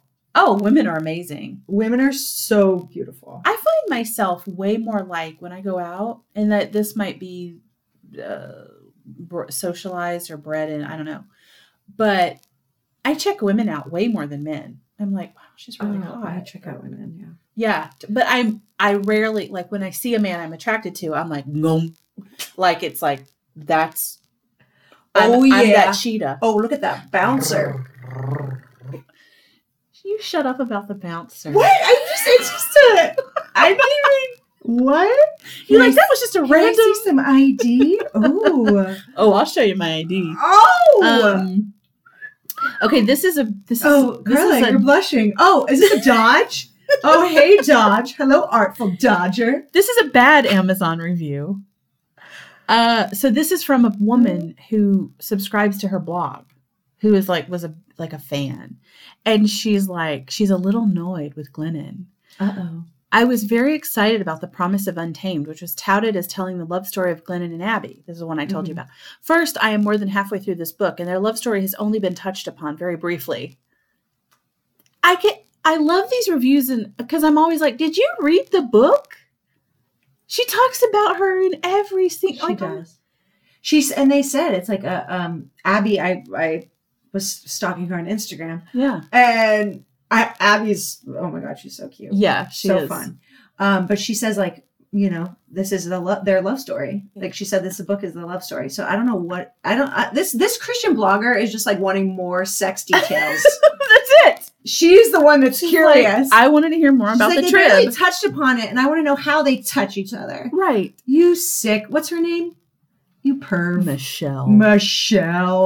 She says, I understand that Glennon herself has changed a lot in the last decade, that she's evolving. But there were many people who loved her previous books, who bought into the message she was selling then, who felt that those books and words spoke to them on a personal level. And now Glennon totally dismisses those. And I haven't read the books. She totally dismisses those works. At the beginning of one of the chapters in Untamed, she literally pulls a quote from Love Warrior about how she was born broken and sensitive, and it says some crap I wrote about myself in my previous book. So for all the people swooning over Untamed, for all you know, in 10 years, she could be saying this was all crap and some phase she was going through. That's life, lady. The book is life. Michelle, the book is called Untamed. I do not have to follow the same narrative this year that I followed last year. I don't have to feel the same way. That is life. It is not a linear journey. It is ups, it is downs, it is zigzag. Yeah. And people that like this review, Michelle, is that they're uncomfortable with change. Right. They liked Love Warrior because it was like, oh, okay, this validates my story and my experience. And it's perfectly in this like little box that I can control. But then Untamed it's a different narrative, a different story. Oh, she's evolved, she's changed. Right. And people are uncomfortable with change. Totally. And so like, this is she's betraying me because she's trying to evolve. What actually that is manipulation. It's like you want people to stay the way they are, so you know. Right. So your life is, you can somewhat control it, or right. I don't know. It's BS, Michelle. And also, Michelle, I think like she's going to sell more books being honest about, hey, I've changed, I'm different, than staying in that cookie cutter formulaic box. And we learn and grow. Like, I'm not the same as I was yesterday. I'm not the same as I was in my 20s. And I sometimes, like, I'll talk to my best friend on the phone. I'm like, okay, I'm 36 now. Mm-hmm. And I was like, oh my God, you remember when we were 20 in college? Like, not a worry in the world, like no anxiety, just like eating Big Macs every night. Yep. Drinking pop-off vodka. I was like, those were the days. And I'm like, God, I wish I could go back to college. And my friend always like graciously reminds me, she's like, do you though? Right. Is that really? Look how much you've changed. And look how much, would you want to go back to that unknowing, or like, you know? Yeah. But like growth can become uncomfortable. But it's true. I go every decade, I'm learning so much more about myself. And I can't wait to see what I uncover in my 40s. Right. What's next? What's next? I mean, I'm coming up on 50. In 3 years, I'll be 50. Mm-hmm. I'm 50. Okay, 3.5. Okay? But I mean, that's huge... I'll be 50. I was talking to my friend about it, since I've known since college, and we were both like, we're going to be 50. And she's like, I looked forward to 30. I looked forward to 40. I thought, fuck yeah. She goes, 50? I don't know. She's like, I'm feeling like on the fence. It could either be the best thing ever, or it could really suck. She's like, I don't know yet, but she's like, I know it's my job to make the best of it. But she's like, I'm a little apprehensive about 50. And I'm like, I know. It feels, as a woman, you know, you're going into winding down, you know? It's like, that's how it feels to me. And that's probably not true, because I know a lot of women that are like, you know, oh, here's another one. This is a leftist agenda in disguise. This is great. She says, oh, I love this. So she says, I wanted to like this book. I underlined and highlighted some exceptional sentences near the beginning. I loved the idea of imagining my truest and most beautiful life. But then she switched to a spewing of her leftist political ideologies. It's burning my eyes to read it. I'm a conservative woman, and I find her broadcast of beliefs and negation of mine disheartening. It is not the uplifting memoir I expected. Negation of mine. I can't, I'm like, really? So because she says her truth and tells her story, that negates your experience. Well, that's your shit, yeah. Sarah and Michelle need to go figure it out. Michelle. And so here's the thing: is this is what is happening this is the problem, I think, with our world right now and relationships, is like, because somebody has a different opinion or like, experience, it's like we take it personal, we get butthurt. You know, it's like there's so much division right now, and it's like we can't just listen to each other and like find some sort of like common ground, or it's so split. Everything's so full of conflict if somebody has an opinion. Right. And, you know. Yeah. And it's like a personal affront if you don't agree with someone else's ideology. And it's like, I am liberal. I am leftist. Mm-hmm. I think Glennon Doyle is still struggling with some of this stuff. And she's honest about that. Mm-hmm. I don't necessarily think she's the most liberal woman I've ever read, clearly. Mm-hmm. Sarah, I got some books for you. You want to get crazy. But I think she is trying to say, I've seen the world differently because of my experience, so I'm going to share it with you. And when people say stuff like that, I mean, this is just one lady that wrote a review, but I think it feeds into what a lot of people think, you know. But I'm like, well, you still bought the book. This woman says, I am officially untamed. This is a 5-star review. Oh. So I followed Glennon's journey, having first seen her on Oprah's Super Soul Sunday. I enjoyed Love Warrior, and in the face of all the life changes she's gone through, I was initially unsure whether the book would tell me anything I hadn't already heard. I was so wrong. Quarter of the way through, I was texting my best friend saying, you have to read this. Several pages later, I was like, I'm not even finished. I've already ordered you your own copy, which is basically what happened. Kim's like, here. Yeah. I read it cover to cover twice in one weekend, the second time with a highlighter. What's so great about it? Her message for women, how easy it is to get trapped in the lives that aren't who we are. Her message for young girls, and the great story of how Abby coached their daughter through sport, that sometimes you have to do hard things that you don't want to do in order to get to do what you want. Her message for boys, that they owe responsibility to their family. That was a good one. They owe responsibility to their families and to muck in with all the chores at home. Her message about online porn and what it does to young people's brains if they're not taught healthy messages about sex. I could go on, but I won't, because you should hear it from Glennon, not me. God, that's a good one. You know what? I would like to comment on, yes, this is every woman should read this. Also, I think men should. Oh, yeah, because definitely. The chapter about boys and how also men are suffering, like there's this cultural stigma against men talking about their emotional interior life and how, you know, like what that does to these young men. Yeah. And, you know, like with our work, that really resonated with me because we've worked with these men doing mending monologues for years. And being in a room with men who are being vulnerable and being honest and it's hard. It's so much harder for them. And I have to honor that because I think it's hard for me. But I haven't spent my whole life having somebody tell me how weak I would be if I were to express any of it. God, we got to get over that shit.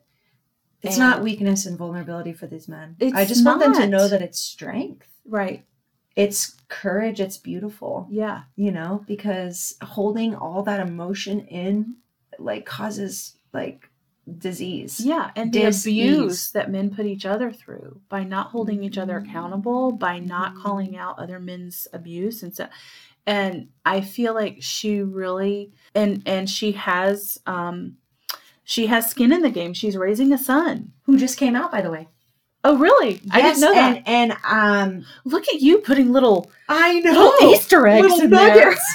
there. And this is what's beautiful is that Glennon and her ex-husband divorced, right? But they're co-parenting together. Right. And I did know that. You know, and they've maintained a friendship and it just looks different. And and that's beautiful. And his name's Craig. And when Glennon's son came out, Craig came up to Glennon and said, Glennon, maybe this wouldn't have happened if you didn't live your authentic story and truth. And so it's like you never know who you're inspiring with your authenticity or your journey. Right. And I just think there's another great chapter in here about like the messages we get as men and women at a young age. And she talks about when Glennon goes into her kid's bathroom and picks up the shampoo bottles. Yeah. And she's like, and this is so hilarious. She looks at all these shampoo bottles are just empty all over the place. But the boy's shampoo says 3 times bigger, doesn't rob you of your dignity, armor up in man scent, drop kick dirt, then slam odor with a folding chair. That is the messaging you're getting on a shampoo bottle at a young boy. Is like, okay, this is going to make me like manly and tough. I'm bold. And then the woman's is like, bask in this alluring, radiant, gentle, pure, illuminating, enticing, touchable, light, creamy. Yeah. Bottle of shampoo. You know, it's like, God, these messages come at such a... It's not just like, here's your soap. It's wrapped in. Wash your balls. This is who you're supposed to be. This is who you're supposed to be. Yeah. Totally. I loved that. And like raising, I can't imagine, it's hard enough letting my dog figure out like his trajectory, but I can't imagine like seriously raising children and like wanting them to be the truest form of themselves and to not, how do you protect them from all of the messages right now? There's like so many different, especially with like social media and all that. It's just so in much. Your face. But if you don't expose them to it, then they're also at a disadvantage. God, what do we do? I don't know. I'm not having kids. Not my problem. I'm just gonna get a dog. Totally not my problem. But you have 3 kids. You have Sam. That's true. I have Sammy, Clarky, and Ollie. baby boy. No, but it's true. Like, it would terrify me to try right now. And parents, I applaud you. Oh my God. I applaud you. I applaud you. Oh yeah. I babysat my niece and nephew for 2 days. I was exhausted for like 3 months. Right.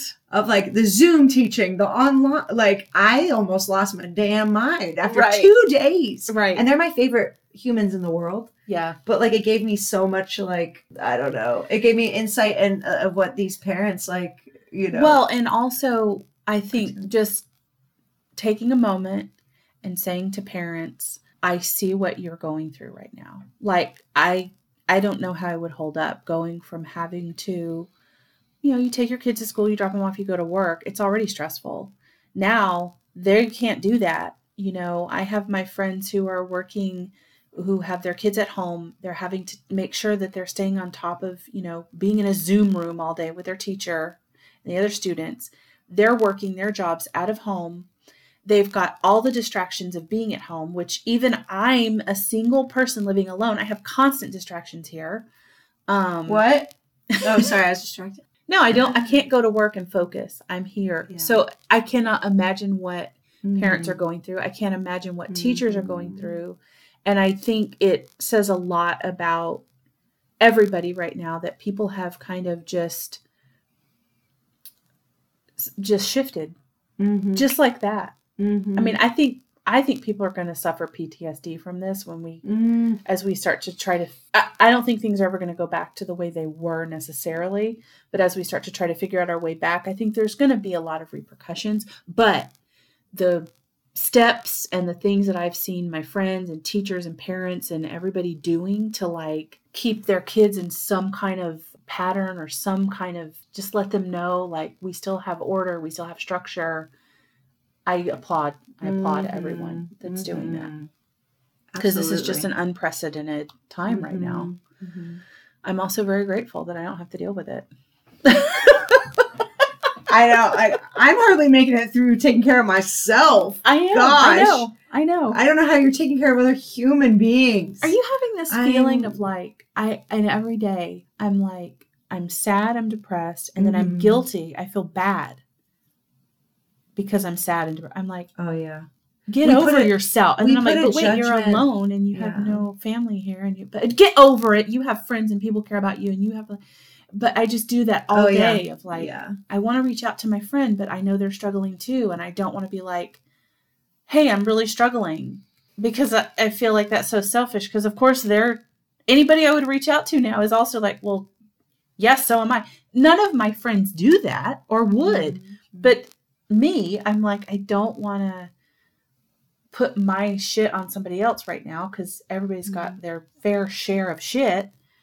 But I'm also like, I need the connection. I need, you know, and it just, I don't know. It's such a weird, the guilt. We put a guilt on top of our emotion, which makes it worse. Right. Jerry, Quantum Transformation Coach, who also I have a podcast with, Knock Off Your Shit. Yes, we'll talk about that in a minute. And I will link it in the bio or whatever. Thank you, Carla. Whatever it is people do. You know, I've been reaching out to him during my days that are my, you know, I call them my, you know, my dark days, my shadow days, whatever. Right. Where I just like, I'm like, my tools aren't working. Like, I really love meditation, yoga, and like hikes in nature, or like a meditation for me. But like when those tools aren't working and I'm just like spiraling, he's really great about helping me navigate that. Yeah. But what he told me that really has been resonating with me is build a house of okay.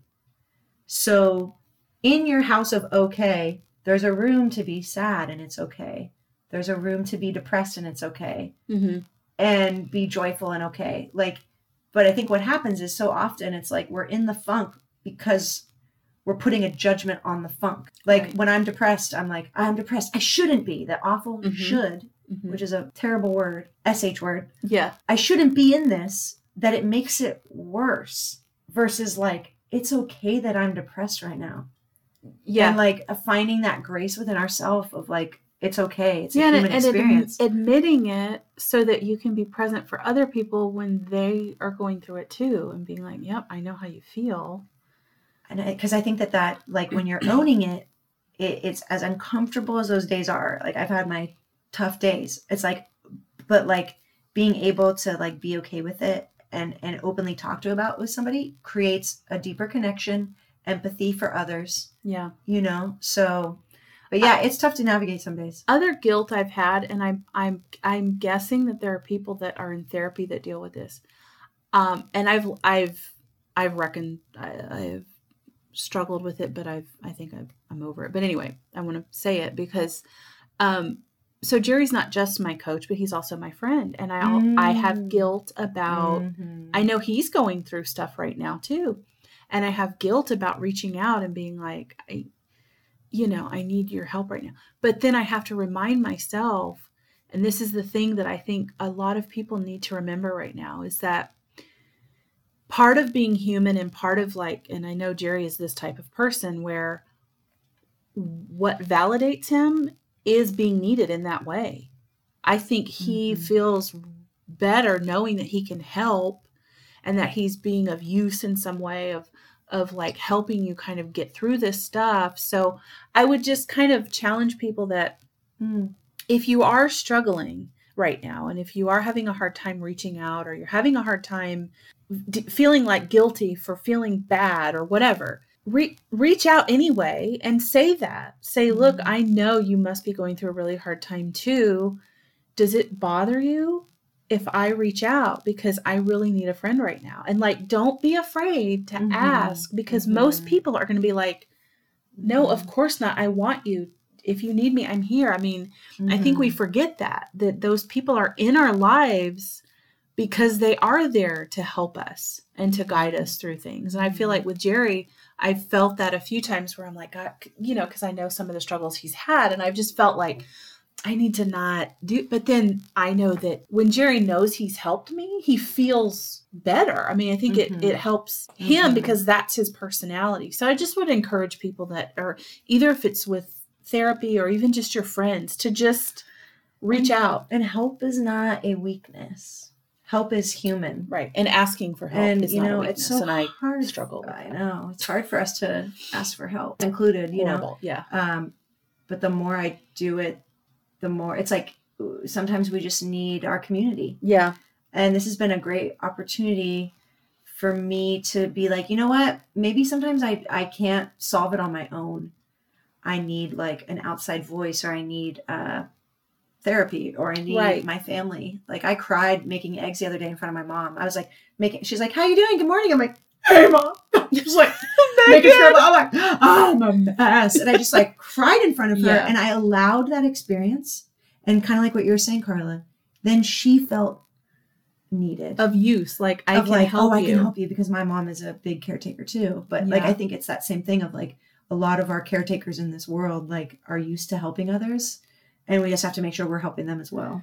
I had a fucking crazy experience the other night. What?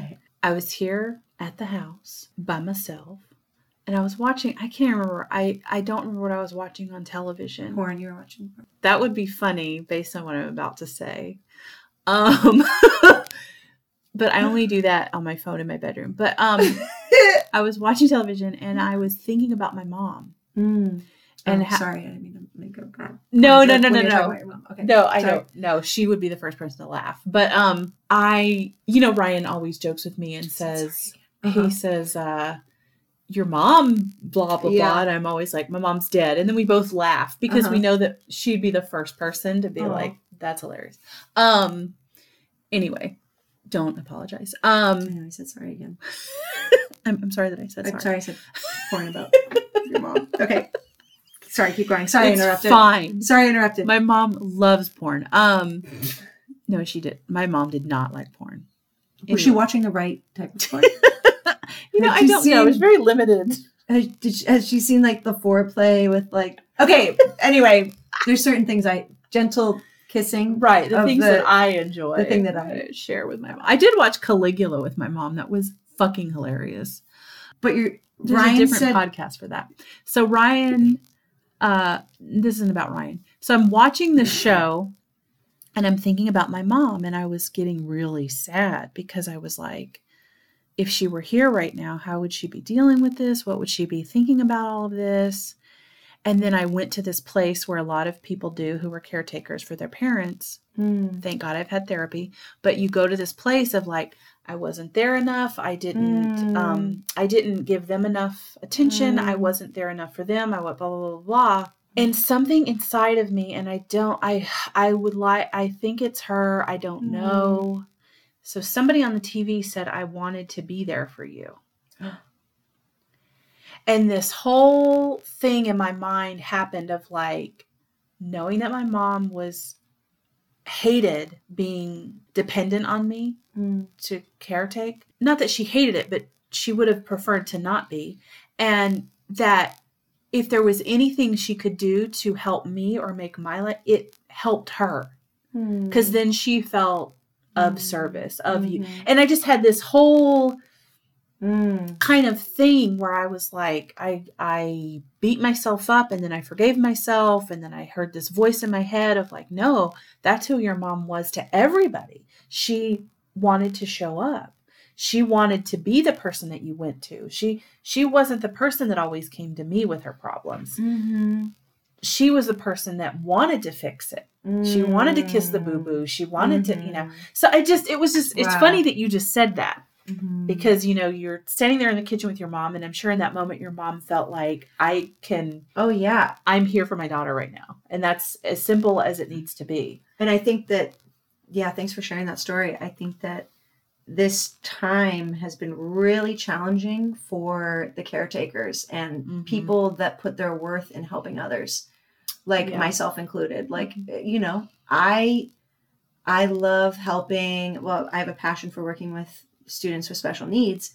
And right away, when it's like, I can't work, I can't, you must know what they're going through. Their whole schedules are thrown off. It's a really hard time for some of these guys. Yeah. And that if I've put like, my, everything into helping this population, if that's removed, am I worthy enough?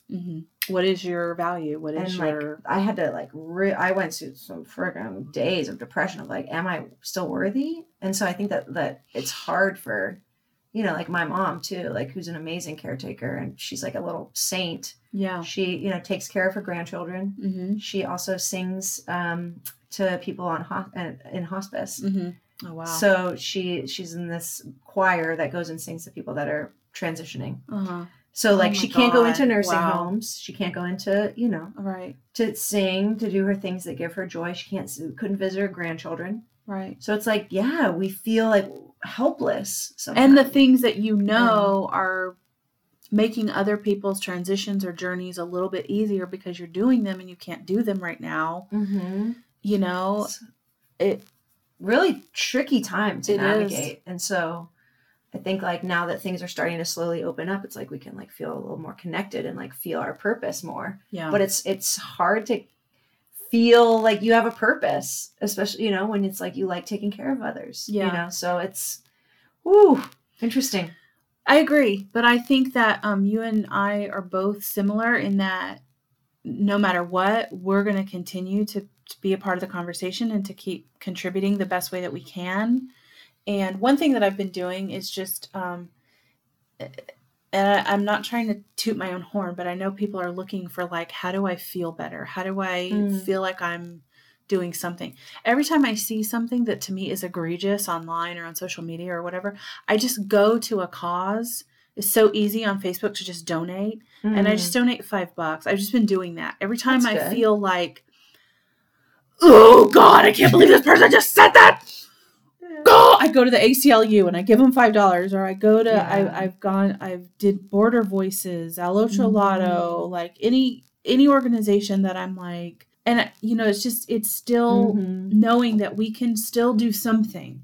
We're stuck in some ways, but we can still do something. And I feel like I have to have that right now. Cause if I don't do that, I don't, we can get creative with how we're, it's showing it's up. Something. Yeah. It's not, it's not the world, but it's something. And it just kind of eases a little bit of the tension of okay, I'm trying to help a little bit. That's really nice. Sometimes every time like I'm in a depression or whatever, like the advice I've been given is like start giving to others. Like, give back. It's like instantly a thing of like, oh, I'm getting out of my way a little bit and like realizing there's a bit, that is a good tip. And there's still a lot, you guys too. I know like online I've seen there's still a lot of organizations that need volunteer people. Like, you have options. Also, I said this before and I'll say it again. If you don't want to do any of that because you're crushed under the weight of all of this, then don't. That's fine too. You don't have to. These are just ideas to kind of maybe like help the mental anguish that some people are going through. But if you can't and you don't have the energy and you don't. This isn't the time to like try and throw yourself into something and then not be able to show up. We're all just doing the best we can. We are. Totally. On that note, so we recommend the book. Yes? So yes, I highly recommend the book. We think you guys should check it out. And thank you for coming and have a nice day. Thank you, Sam, for being here. Thanks for having me. I loved it. This was awesome. This was great. This was the perfect book for us. And you're going to attach a link for our way to pump. I'm going to pump my own podcast. Oh, yes, please. I'm going to pump it. It's called Knock Off Your Shit. Knock Off Your Shit. And it's very good. It's a practical guide to spirituality and self-help. And I do it with our therapist that we've talked to. It felt like he was here the whole time. Hi, Jerry. Oh, tickle your balls real quick. He would love that. But yeah, it's really fun. Jerry gives great advice. And I'm really there just to make fart jokes and like, bad puns. That's but right. he gives the really good, like... Yeah. Good tools and good. No, it is. It's it's good to listen to if you're, I listened to the one that I listened to them all, but I listened to the one that you guys talked about depression. It's great.